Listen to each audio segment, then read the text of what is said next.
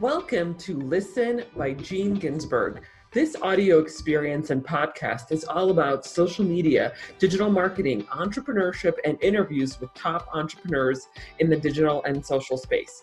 I'm your host, Gene Ginsberg, digital marketing expert, #1 best-selling author, and award-winning entrepreneur. I will be sharing with you strategies, tips, and tactics on how to grow your business and your social media following. Thanks for listening. This episode of Listen by Gene Ginsberg is part of the Colorado Tech Startup Series. In this series, we showcase leaders of tech companies in Colorado, everything from apps, analytics, cannabis, and software and SaaS companies to show the amazing talent that's going on in tech companies in the state of Colorado. Please enjoy this episode. Hey everybody, Gene Ginsberg here. Super excited, very special guest today. We have David Bennett, CEO of Axient. How's it going, David? Good, thank you. Nice to be here. Awesome, very excited. So David and I actually know each other for a very, very, very long time. Probably like 11 years. Yeah, something like 10, 11 years. Yeah, we used to work at a company back in the day. And yeah, and then we just went our separate ways, and now we've reconnected again after 10 years. So it's kind of crazy, just how it's funny how things move around. Yeah, and then eventually your paths cross again. So yeah, so tell us a little bit more about your company. Yeah, so I run a company called Axient. We are a business continuity provider purely to the managed services segment. So imagine if you are a small business end user and you want to keep copies of all your data and company information and things like that. And we deal with that, but it's more than just backup and recovery. What we're actually able to do is actually any of your technology and systems, excluding the hardware, we can get your business up and running typically in under an hour. So if you were, let's say, a small dentist practice, we're HIPAA compliant, but also if your dentist practice burned down and you said, okay, I need to fire up my new dental practice 2 miles down the road, but we could get you up and running with all of the information in a couple of hours. Okay, so it's basically like, it's in case my entire computer goes to hell and I saved everything on some sort of on your system, then I can get my business up and running. Yeah, but it's more than just the information. It's actually things like all the operating system, all of your software packages, absolutely everything. And so you could either have your business up and running in our cloud, or you could walk into a Best Buy, buy another laptop, and we can download the whole image again and have you up and running in a couple of hours. Wow, okay. And we provide that through a managed services network. So right. These are people that are kind of like doing outsourced IT, so they would do that as a chargeable service for you. Right, so how is that different, for example, like a Dropbox? If I, let's say, I'll save all my files in a Dropbox, how are you guys different than that? Well, so Dropbox is, it's great if you're a consumer, but it's not HIPAA compliant. Okay. So, or it doesn't deal with any high compliancy needs if you're in a legal practice, financial services, things like that. There's also no guarantee if you're getting your information back. Okay. And so if you think about it, it's actually very easy to back something up. Right, yeah, just throw it up in Dropbox. You just throw it up in Dropbox. You could use Microsoft OneDrive. You could use 100 different companies. But actually getting it back in a timely fashion is the hard part. And then actually getting it back in a structured fashion, just exactly the way you had it before you uploaded it, is really hard. And so Dropbox is great if you're a consumer for photos, maybe the odd Word and Excel. It's not going to get your business up and running if you've got, let's say, your whole database of your whole customer list. You don't want to be dropping that in Dropbox. Right, that's true.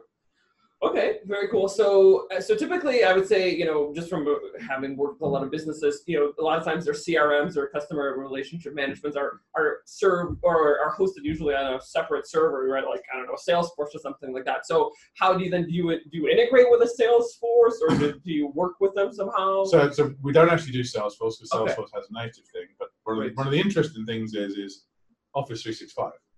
Okay, yeah. So most people use Office 365 now. It's cloud.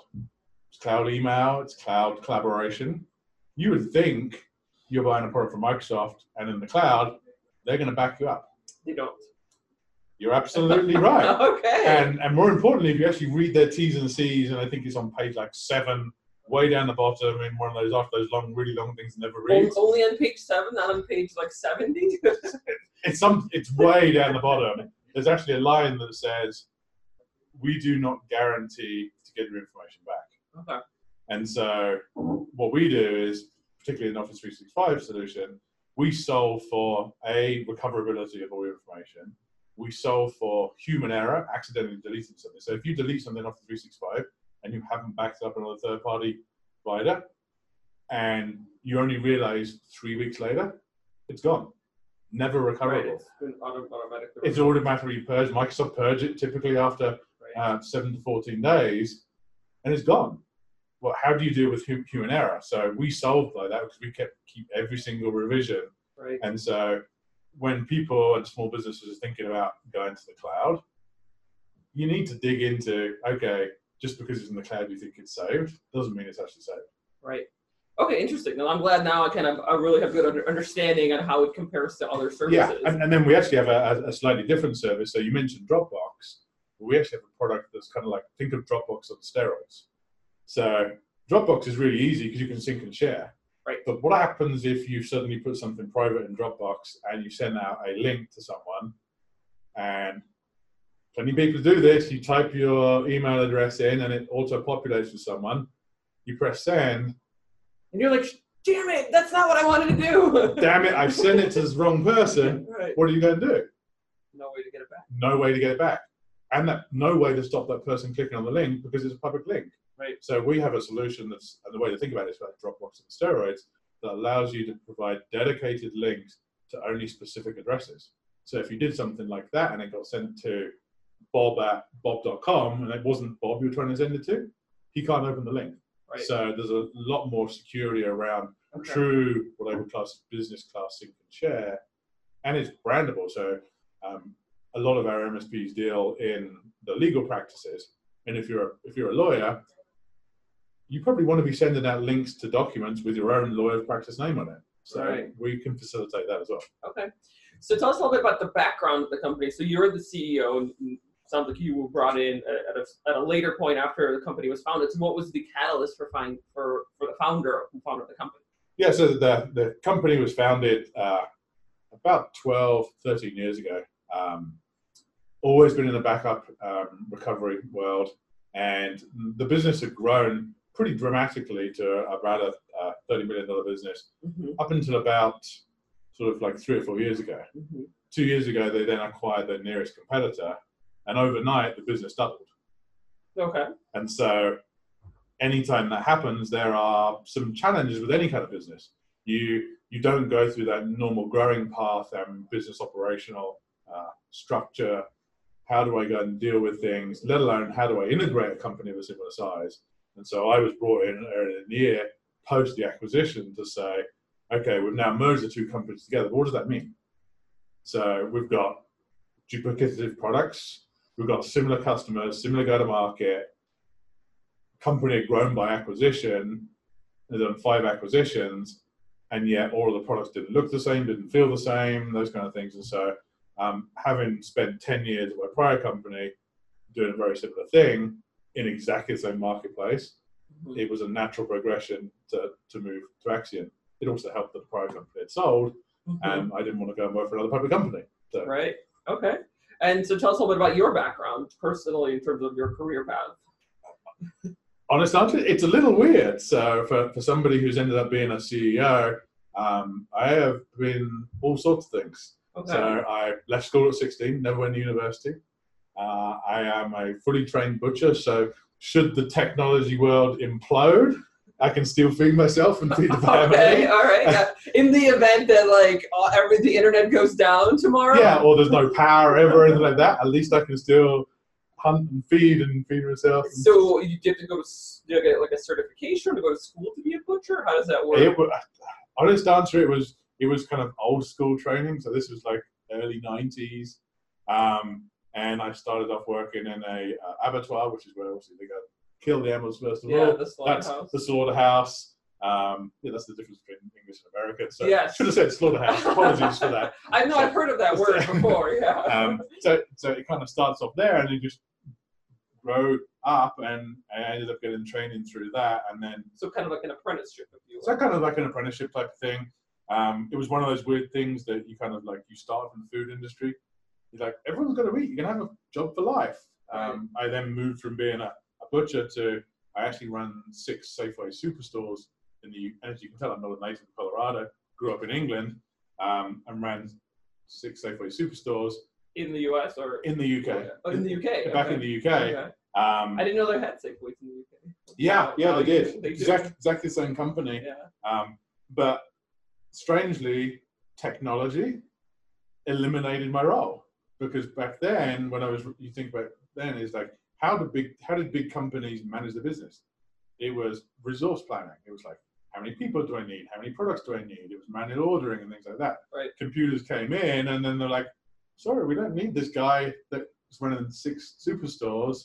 And I was like, what do I do now? And then I just had a buddy who worked at a technology distributor in sales, and I took a package from Safeways, and I was like, you know what?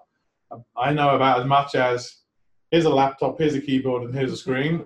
Okay. And it was very much one of those 90s style kind of, you get dropped in the den and you either sink or swim. Mm-hmm. And it was very much people may have heard stories of like what IT companies were like in the 90s and kind of crazy things. And Cutthroat. This place was, if you didn't hit your sales number at the end of the week, they took your chair away.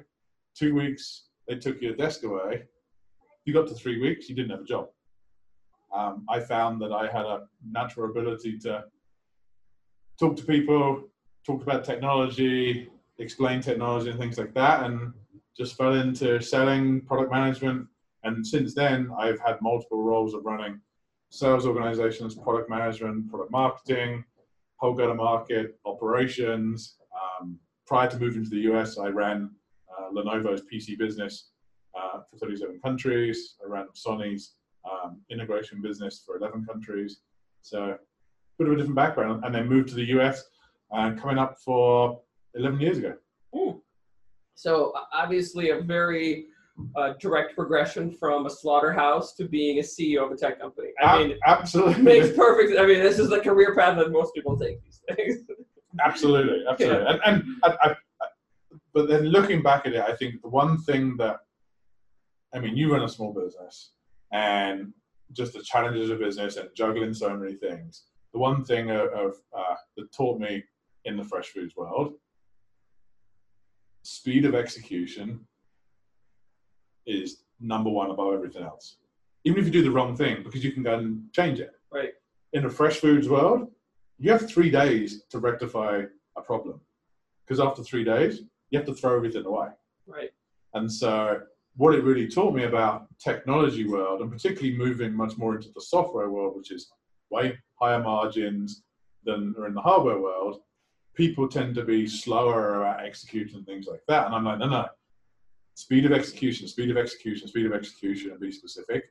I think it really helped being dropped in the deep end, being a CEO.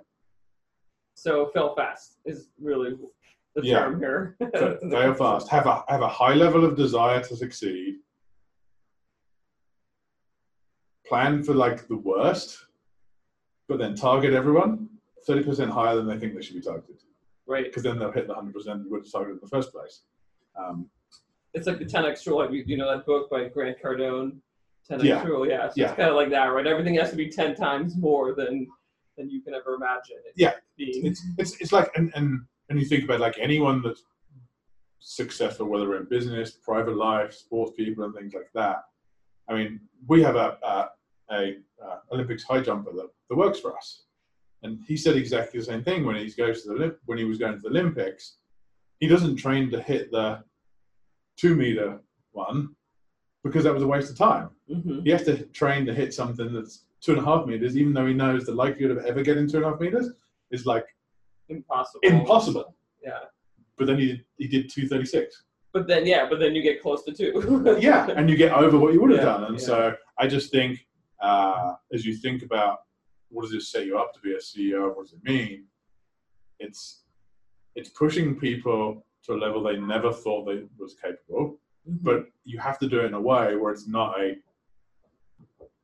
like a stick and a carrot kind of thing. Yeah, it has to be kind of like leveragable that they understand and say, I think I can do this. I don't quite know how I'm going to do it yet, but if I break it up into small pieces, and that goes back to the speed of execution. You break it up into small steps. No one goes from the ground floor to the first floor by jumping all the steps.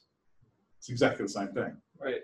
That's a very interesting point. Yeah, it's always like you have to reach much higher and expect the worst, but then you will at least get close to your goal. Yeah. Absolutely, but if you just throw out like a ridiculous number that's 30% higher than the company's ever been doing, everyone's going to look at me like a complete alien and like, who's this crazy guy with a weird accent? But if you break it down and say, hey, look, we want to achieve this kind of growth or this kind of exit velocity, but actually what that means is this week you're just doing this little thing here. Next week you're doing this little thing. Next week you're doing this little thing. Yeah. People actually then go from, oh my God, that's crazy, we can't go and do that, it's impossible. And they kind of go through that bell curve of, I can do this and figure it out. And then it's okay if you fail, because if you fail fast, you can go and change it. Right. Yeah, it's always little steps, right, towards the big goal. Yeah. Right? And I think the things that I've seen that paralyze businesses is people spend too much time on data analysis, trying to get to the perfect decision. Yes, the concept of analysis paralysis, right? Absolutely. I mean, you see it all the time. And versus, you know what? If you get it wrong 4 or 5% of the time, what does it matter? Right. 95% of the time is a pretty good outcome, particularly if you're driving people higher. So, wow, very cool. Well, thanks. Yeah, thanks for sharing your background. So, tell us a little bit more about the kinds of businesses that you work with at Acxion. So, is it, you said mostly small businesses like dental practices, attorneys, things like that? Yeah, so we actually only sell to the managed service provider. So these are guys where they would come into your small business and say, you know, I'm going to take away all your IT headaches. I will manage all of your laptops, servers, hardware, software. They'll manage, let's say, your IT help desk. They manage all your subscriptions. They deal with security. They do all your automated backups and things like that. And then they sell that as a subscription per user to the end customer. So you don't actually deal with end customers? We don't actually deal with end customers. Gotcha. So we facilitate. Now, obviously, we're backing up data from the end customer. Yes. But it's actually the MSP that's providing the service. And they're providing it on a managed service. So it's not a case of someone just clicking something and something's happening. So a lot of these guys deal with highly regulated industries. And so if you're in healthcare, you have to deal with HIPAA. Well, HIPAA has a requirement that you have to have backups that are recoverable. Well, an MSP has to go through a regular process of saying, I'm actually going to test the backup.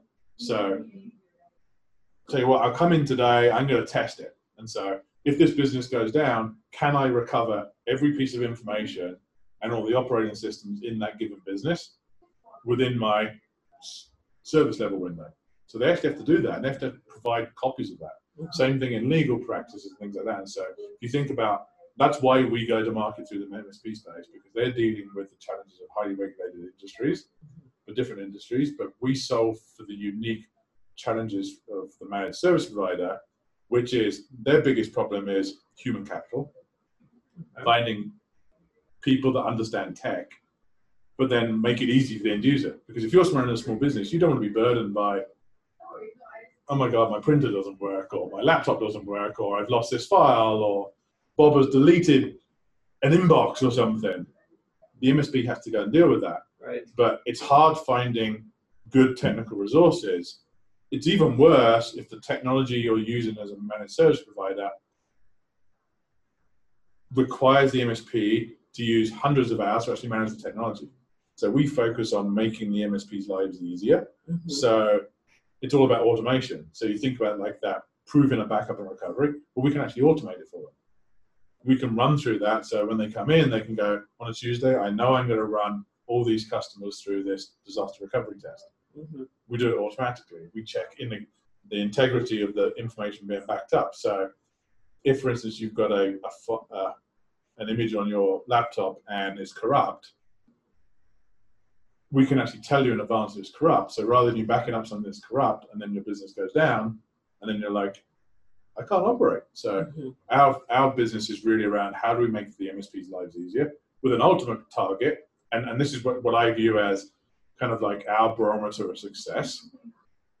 If you think an MSP's cost of doing business is human capital, average tech person, I mean, we're in Denver, it's getting pretty expensive to find tech people here, right? Those kind of things. Competitive. It's competitive. Average, let's say, help desk tech salary is probably 100, 120K a year for a good person. If I can eliminate one headcount for a managed service provider, and it doesn't mean they have to get rid of someone, but maybe that headcount is then making them money rather than costing them money. That's what I view as a barometer of success. So when someone deploys our technology across their customer base, we look at it and say, as we go into your business, how many hours and the impact on your business does it take to run these type of backups recoveries now? After you've implemented in our solution, this is what we expect you to see. Right. That's meaningful. I mean, if you can go out to and most MSPs are small businesses. Most MSPs only have 25, maybe 50 people in the company. So they're not huge corporate companies that are doing outsourced IT. Right. If you could save that guy and his business 100 grand, that's a lot. That's a huge amount of difference. And then if you think about how we go to market and things like that, it's our technology is focused on uniquely solving that rather than going and adding cool widgets and things like that. Right. Okay. Interesting. This podcast is brought to you by the Digital Marketing Method monthly group coaching program, your methodology for growing your business and your social media following. Join me and my group of supportive entrepreneurs and learn how you can grow your business and your social media following, where we cover topics such as Instagram, Facebook, YouTube, email marketing, and so much more. Go to dmgroup.online, dmgroup.online. So you mentioned a little bit about challenges, and it sounds like one of the challenges that you're experiencing MSPs have just getting more tech people involved, right? What is another, I mean, would you say that's the biggest challenge in your industry? I think that's definitely a challenge of the MSP. I think it relates back to Axion, one of the challenges that we had as an organization when I came in was, and we talked about this at the beginning, is the company had grown by buying 5 other companies. When you do that, you end up with 5 pieces of technology that will look different. Right, so that's your biggest challenge now. Which not only don't they look different, but they may all be priced different. They may all be sold different. So some of them could be sold monthly. Some of them could be sold on 3-year contracts. Some of them could be combination of all these different things. And if your job is to make the MSP's life easier, but when I came into the business, we were making them use 5 pieces of different technology that all look different, all licensed different, all managed differently, and all billed differently, that's not really making people's lives easier. So the first thing I did when I came into business, I spent 2 weeks out of customers. And I was like, these are the customers that are using our technology now, customers that left our technology, and I was like, I just want to understand what the hell's going on. So our biggest challenge was, how do we solve 5 things that are all completely different? So how do you streamline that? How do you streamline that, but without putting the impact on the customer? Right, yeah, how do you streamline it all internally and make sure, Yeah, it's all very well just to say, let's make everything look the same, but different, all 5 products had a different code base to them. Yeah, so you have to integrate. So you have to think about, how do I integrate these? That's 5 different development organizations, 5 different QA teams, all these type of things. But essentially what we looked at was, hey, the success of our company is going to be based on not only doing what we say we do, which is be the best business continuity provider, but ultimately either make our MSP more money or save them more money. Right. And so as we thought about, the hardest thing to do is then, of those 5 products, well, what's the things that's going to make the biggest difference? What are we going to do? And so we created a phased approach, which gets us, and we launched phase 1 in November last year, which was, let's get our cloud-centric products all looking the same. Because it doesn't require someone installing something like that. So that was very easy. we're now going through and then merging all the other products to the same look and feel. So by middle of this year, we will have a platform. So the customer buys a platform now, and then depending on the requirements they need, they can pick like flavor A, B, or C. But it all looks the same. It's all managed the same.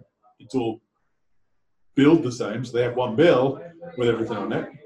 If we do all of that, that's going to really solve the customer's problem. It's all very well saying it. I think the world is strewn with technology companies that say they're going to do it. Very few of them have spent the time and effort to actually go and do it. Right, so failing fast and moving forward, right? Yeah, but also it's also about communicating with the customers. Yeah, absolutely. Is tell them this is what we're going to do. Here's what you're going to go and see. And we moved to an agile process, and anyone who's ever been in a tech company will know that most companies are now in an agile process, which is iterate every 2 weeks. Yes. And exactly to the fact, it's less about fail fast. It's more like we do something, let's make a change, let's see what happens, and how are we going to do that? And so, really, just getting our customers out of the old way that the company was, is we would do one or two big releases a year. Now we're going to do a couple of releases like every couple of weeks. Right. So every couple.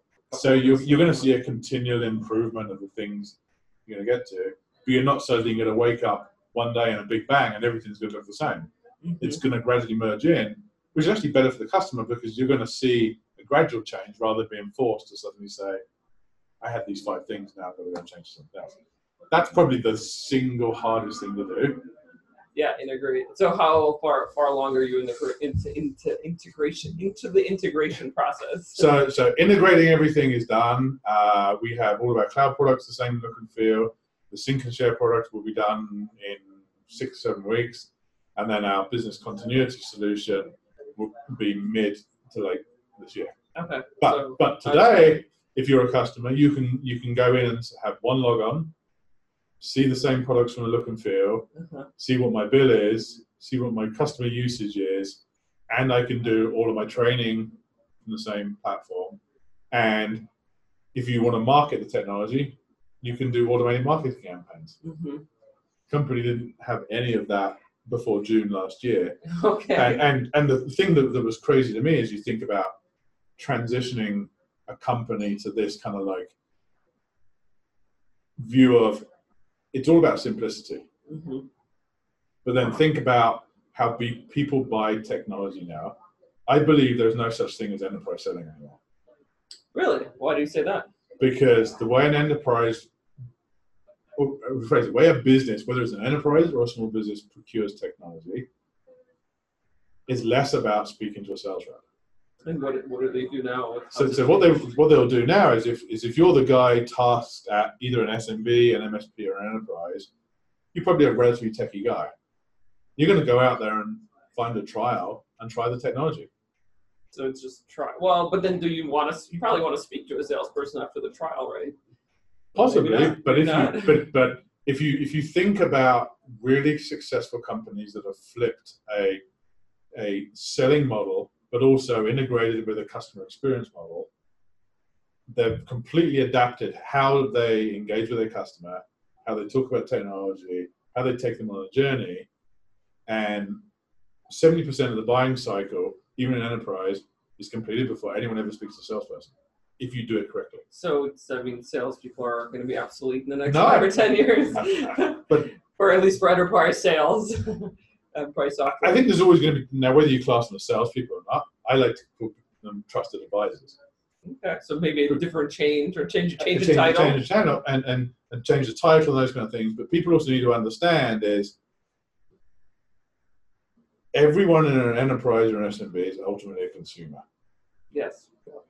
So what do you do in your private life when you want to go and buy a car? You don't suddenly go and rock up at the dealer and say, I want to go and buy a car. You do your research online. You probably drive a few friends' cars. Mm-hmm. You probably walk around the dealership on a Sunday, because in Colorado they know you can't sell you a car on a Sunday, so they leave you alone. Mm-hmm. So you do a bunch of research. And particularly if you then have found a friend who has a car that you like, well, you might drive it.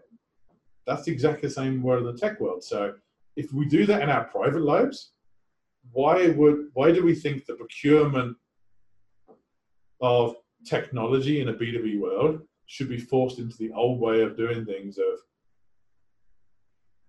the first point of contact is a salesperson. The first point of contact should be someone engaging with your piece of technology in a seamless, frictionless perspective. Now, it might be restricted, so they can't roll it out across the whole company, but it gives them a flavor of the technology you're doing. As they're using that technology, it's then telling you what the customer's doing. Mm-hmm. So when a sales rep does call, he's not saying, hey, Mr. Customer, you've never spoken to me. I'm cold calling you. Do you want to go and buy a backup? And the customer's like, why the hell are you calling me? He's saying, hey, Steve or Gene, I see you downloaded that technology 3 weeks ago. I see you've been using it for 2 weeks. Did you know if you set it up like this, you're going to do this? You actually have an integrated conversation Right. with the customer. And then you're selling to them, but the customer doesn't realize you're selling to them. They're more likely to use the technology. Now, if they don't buy it, it's actually still good because you've learned through that process of someone engaging your technology. So as you think about, going back to the question of what's the hardest thing was also getting people across the company to understand it's more than just a product shift. It's a whole end-to-end shift of the company around how we operate business and how we engage in customer journeys. So paradigm shift. It's a complete mind shift. And the only way to do it is it has to be everyone in the company gets behind it. Right. That's an interesting point about it. So that sounds like the challenge that you had was, of course, integrating everything, but that could also then be construed as a win, right? So I mean, you went from the challenge to now it's a win that you have integrated all of this parts of your company. I mean, before June last year, the number of trials the company did was 6 in the whole year. And if you wanted a trial, you literally had to sign your blood away to get the trial. Now we're averaging north of 100 a month. That's great engagement. That's great direct user feedback without having to do old style user feedback. What are you doing? What's good? What's bad? Support interactions. That's free, like, market knowledge of your technology. Yeah, market research there. Yeah. So tell us a little bit more about other wins. So, I mean, we talked a lot about the challenge, which then turned into a win of integrating everything and all these companies that you've acquired. So other wins or other new initiatives that you guys are working on. Well, it's still very much around, we're focused on simplification. We're focused on making anyone who deals in a compliance-led marketplace, their life much easier because it's really hard. And then, I mean, our personal wins are, and the way I look at this is, we've done a lot in the 11 months I've been there. Changed the whole go-to-market, changed the whole product strategies, changed the whole customer journey. But probably the most important thing was, like a lot of companies, we had a partner advisory council. I happened to go to the first partner advisory council like 2 days after I started. The meeting. Yeah. And it was, how should we say, enlightening. How so? It wasn't particularly productive. It wasn't particularly kind of like good message, those kind of things. It was all like, guys, you have 4 or 5 products, doesn't look good. You said you were going to do these things, you never did these things in there. Our last partner advisory council, every single partner on that council has grown their business by at least 40% with us. NPS has gone up by close to 45 points. And you now have a partner advisory council that are saying, how can I help you go and grow your business? Right. So I think that's the biggest barometer to change. Seeing customers that go from detractors to advocates. It makes all the hard work that when a new CEO comes in a company and essentially has blown everything up end to end and said, we're going to change everything.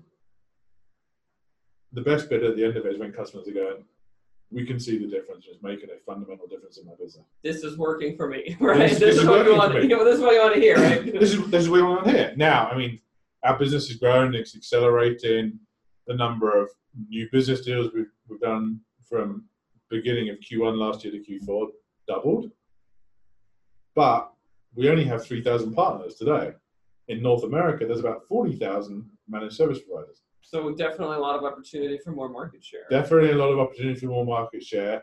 Like any company, most companies are good at selling one thing to one customer. They're not great selling the second and third thing. So we have to get better at doing things like that. So upsells. Upsells, cross-sells. Yeah. And funnily enough, that will get easier when it all looks the same and it's self-serve and things like that. Absolutely. Once you already have a customer, it's so much easier to upsell or cross-sell versus like trying to acquire a new customer. Yeah. So the way I look at it is 2019 was really like building a foundation for the business. Mm-hmm. Figuring out what's our North Star, why do we exist, why is someone going to do business with Axia? There are a multitude of other providers out there provide similar kind of technologies to us. And we have to do more than just provide good backup business continuity and recovery. Yeah, because there's definitely a message there, right? And you have to stand out and differentiate yourself from the market. Absolutely, and not being funny, our biggest competitor probably spends more on marketing than we turn over in revenue a year. Right. So you can't compete head to head on feature functionality. So you've really got to say, where am I strong? What's important to my customers? And particularly because we're selling to technology people, it's technology that uniquely solves their business. And ultimately, how do we become intrinsic to the success of their business? Absolutely. So switching gears a little bit here. So I wanted to talk about this topic of social media. How are you currently using social media for your business, whether it's LinkedIn or Facebook or Instagram or any of them? Yeah, so we use LinkedIn pretty well. I think we're close to 6,000 followers on Fantastic. LinkedIn now. All the leadership team does the same kind of thing. A lot of our social media is actually done within technology forums, mm-hmm. because the companies that we sell to operate in like peer groups. Right. So they'll ask another MSP of like, hey, I had this problem, things like that. So we do a lot of our social engagement through peer groups, and there are quite a few of those called. There's one called HTG, which is part of ConnectWise now, that has like 15,000 MSPs in it. So we operate a lot of social activity and those kind of things. Some of the Reddit MSP technology groups, and it's really been there. It's less about pitching or what we're doing. It's more adding value. It's adding value. Being a trusted advisor and right. saying, hey, you had this problem. Well, hey, look, here's how I'll go and solve it. It's not about we have a product to solve this. Right. Because you can switch them on. So well, selling has changed a lot, right? You're now adding value versus just trying to push your product. Well, yeah. How many times? I'm sure you get as many cold calls as I get every day for all sorts of companies I have no intention of buying from, and never ever spend a second doing any research on them. Right. And so it's exactly the same from a social media perspective. It's like we're very specific around being that trusted advisor and trying to help our MSPs become better businesses. Mm-hmm. And particularly as cybersecurity is like a big thing and just the challenges of dealing with it, our business, we're the last line of defense. So you've got all these security companies building up walls to stop the bad guys getting in. Right. It's just like if someone's going to steal your car, it doesn't matter what you do, somebody somewhere is going to be the person that's going to steal your car. Yeah. And as a business, you have to take the view of it's not if, it's when. But we're the people that when it's the when, we can get you up and running afterwards. Yeah. And so a lot of our social engagement is in those forums and platforms around advising people to say best practices, here's how you solve for these type of things. Right. Hey, backup and recovery should be connected to security. Absolutely. Yeah, no, that totally makes sense. We do that the same thing for digital and social, where it's like, what's the best practice for setting up your Facebook pixel or something like that? Yeah, exactly. Don't use the same password. Or... Yep. So yeah, totally. Do you use Quora at all? They're a pretty popular one also. I don't know if they're specific to your industry, Quora. I don't believe so. No. Okay. Something maybe to check out. It's one of those things that like if somebody has a question about anything, like a very specific question, like it might be also. I will check it out as soon as we finish this. Sure, so it sounds absolutely. interesting. Yeah, Quora, Quora. Okay. Yeah.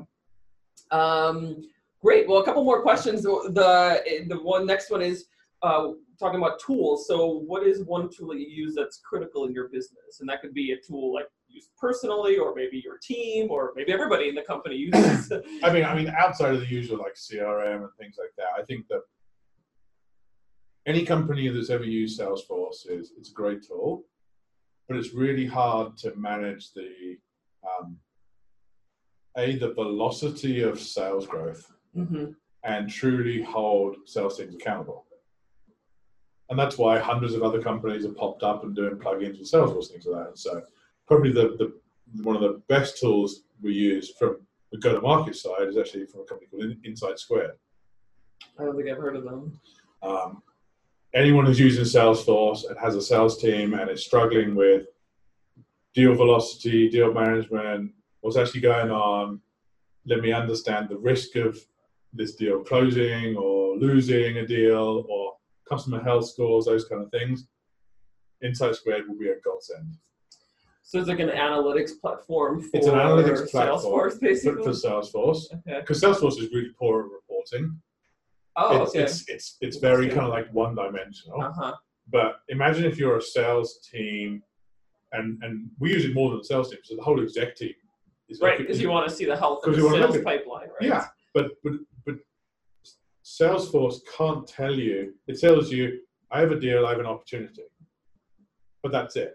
It doesn't say how healthy that opportunity is. It doesn't say, well, how many times has this customer been engaged with content from marketing? So had they downloaded a white paper? Had they done this? Had they filled out a form? How many calls has a sales rep done? How many demos have we done? So it can't collate all of that stuff together, but Insight Squared can pull all those things from like different tool sets and predominantly Salesforce. So you can plug in like HubSpot and things, those kind of things as well. And then very quickly, at any given time, anyone in the company can press a button and say, I know exactly what opportunities are likely to close in this time frame. Right. But on the flip side, it can also be used of, well, hey, any company that already has a volume of customers today, you can use it as a kind of a quasi health score. Right, absolutely. The other way around and say, hold on a minute, is this customer doing a certain set of activities that may give me a hint that they're looking to go somewhere else? So Insight Squared gives you that clarity of being able to put all that together and very quickly either a sales leader say, I need to hold my sales team accountable to this daily execution, or the team that's dealing with like customer success, they can go in and go, this customer here seems to have ramped up the number of discussions in support. There's a usage that's slowly going down. Maybe I should engage the customer. So it's super, super easy to use. Okay. Even I could use it. So. All right. Well, you are a tech person, so it should be pretty easy to use, right? Yeah, but I don't have to create this stuff. That's true. Yeah. Great. That's an interesting tool. I've not heard of that one. So Salesforce integration for analytics for Salesforce. Okay. And the last question is, I always ask this one, is what is your prediction for the industry? And that could be anything. That could be flying cars, flying to Mars. It could be specifically to your industry, the next year, the next 5 years, the next 10 years. I think several things come to mind is there's no such thing in the next couple of years, there's no such thing as not being connected to technology. Okay. Yeah, that's true. Well, very much so. Way beyond IT. Refrigerators, televisions, garage door openers, everything is connected now. Everything is around data. And what do you do with that? And all of that comes together in one big problem. What's the problem? Bad guys and security. Okay. Right. And so it's only going to get worse. And so it doesn't matter the size of your business. If people still only think it's big businesses that are going to get attacked and hacked, they are completely incorrect. And then I think when we're already starting to see this, security hacks and technology for the last 20 years has been derived by technology. The hack itself. The hack itself. So, okay, it might be some guy in the other side of the world in his basement, but he's been creating a piece of software or malicious code to go and do his bad stuff. Right. Now, the security guys have got pretty good at stopping most of that. Okay. The big prediction I have is, how do you stop human bad actors? Okay. So impersonation. Oh, yes, that's true. That does happen. Often now, I've heard of that for like audio and voice now. Voice. Yeah. Video. AI is great, but hold on a minute. Somebody could piece together our interview here and remanipulate all of our words into something else. Telephone systems, the voice recognition. I mean, who knows the impacts that things like that can have in banking, personal information, those type of things. Financial, for sure. Financial. Yeah. And there was a hack last week where the bad guys, we've all heard about ransomware and things like that. They actually didn't ransomware the business. They ransomware the end users themselves. So what did that? So what happened there is, it was a health practice, and I think it was in Alabama or somewhere, that got hacked. In that scenario, for the last 4 or 5 years, it would have been the health practice that had to pay the ransom. Oh. Yeah. Now the bad guys have realized, well, actually, they have all the personal information. So now they're making a lot more money because they can go after each person. So they're going after the end user and saying, if you don't pay me this money, I hacked the company that you worked with, Doctor Surgery or whatever it was, and I'm going to release your information unless you pay me. So security is moving way beyond just being a piece of malicious code. Mm-hmm. The bad guys themselves are saying, hold on a minute, nobody has solved for the human interaction piece. So where do you think the remedy is, or how do you solve for the human interaction piece? Or is it just going to involve a lot more advanced technology?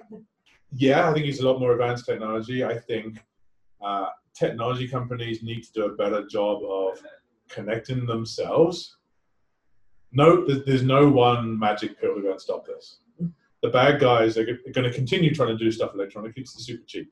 It can be a dude in his basement on the other side of the world, mm-hmm. and send out. That's why phishing emails are still highly profitable, because the guy can send out 20 million emails and it's costing 2 minutes of programming work.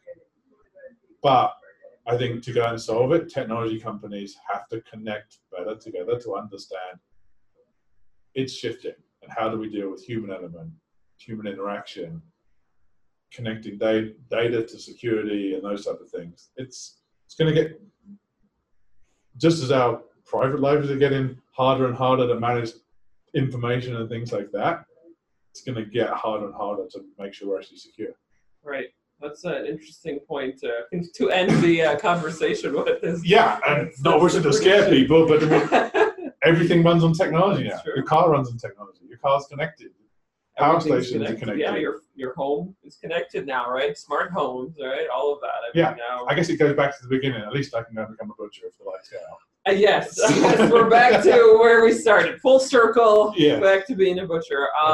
Great. David Bennett, Axion, and where can people find you? A website, or would you want to share a little bit of information on the company and how people can get in touch with you? The best thing is go to axion.com, and you can see us there.